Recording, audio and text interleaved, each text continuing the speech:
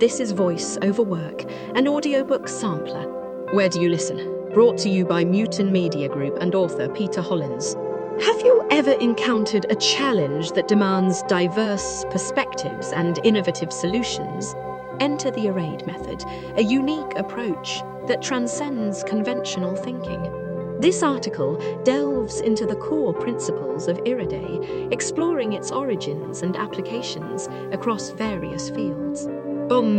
From strategic planning to climate change resilience, discover how IRADE empowers individuals and organizations to navigate complex situations and achieve remarkable outcomes. This episode is from Peter Hollins' book Richard Feynman's Mental Models.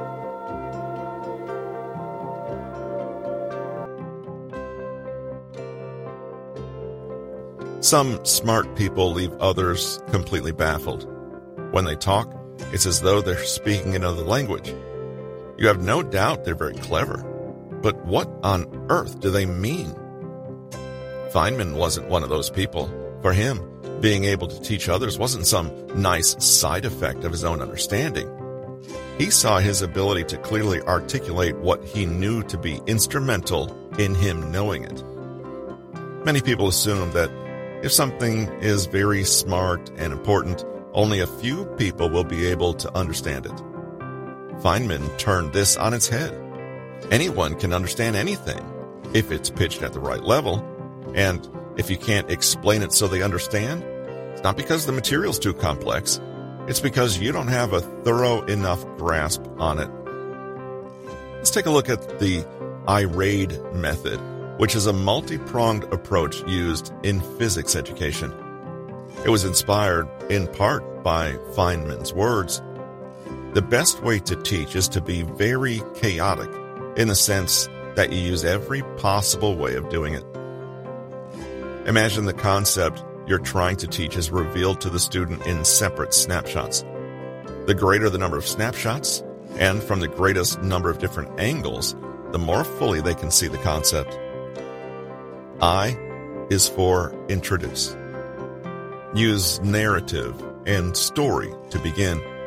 Give some context and explain why you're learning the concept and how your particular learning fits into the bigger scheme.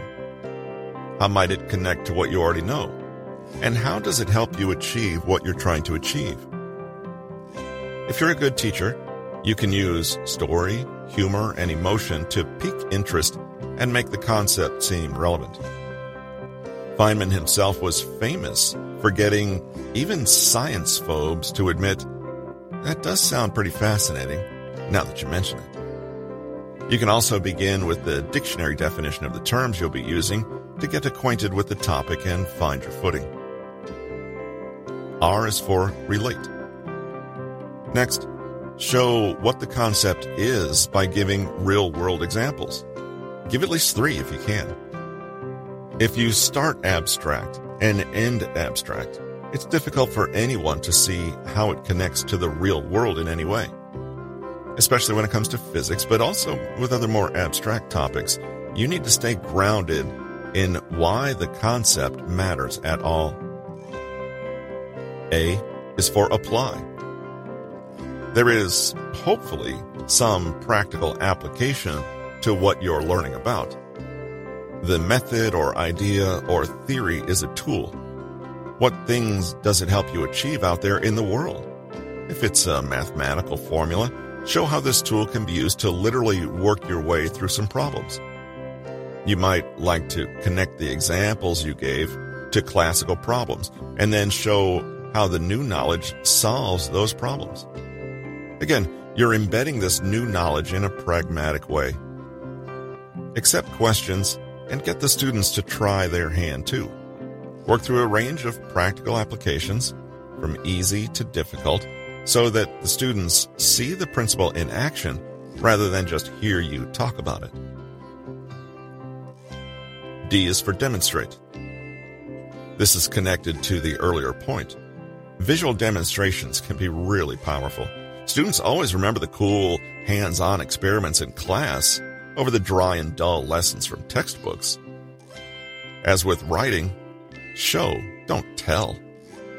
You could recreate a mini experiment or set up a demonstration that shows the principle at work. A picture paints 1,000 words. A real-life demonstration paints 1,000 pictures. E is for examine. You want to test that what you've transmitted has been received. It doesn't have to be a formal exam or even a pop quiz. Just make sure that you're giving the student the opportunity to reflect on what they've learned. Keeping the protege effect in mind, ask them to teach back to you what you've just taught them. Then, listen carefully. The places they struggle with or get confused are the areas you need to revisit. The questions students ask you can also reveal a lot about how much they've absorbed. Get them to paraphrase, make summaries, or debate the concept to show they understand the underlying themes. Or, more classically, give them a problem of the type you've covered in the examples and demonstrations and see if they know what to do. To make sure they really understand, however, don't just rely on them regurgitating the right words. One great way to test comprehension is to show them a problem solved incorrectly or a wrong answer. Get them to tell you why it's wrong. This has been Richard Feynman's Mental Models: How to Think, Learn, and Problem Solve Like a Nobel Prize-Winning Polymath, written by Peter Hollins, narrated by Russell Newton.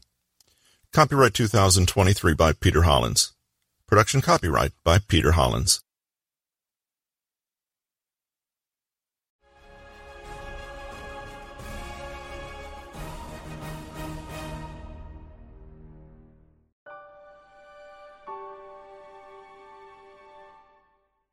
More information regarding today's book and the author can be found at audible.com or amazon.com.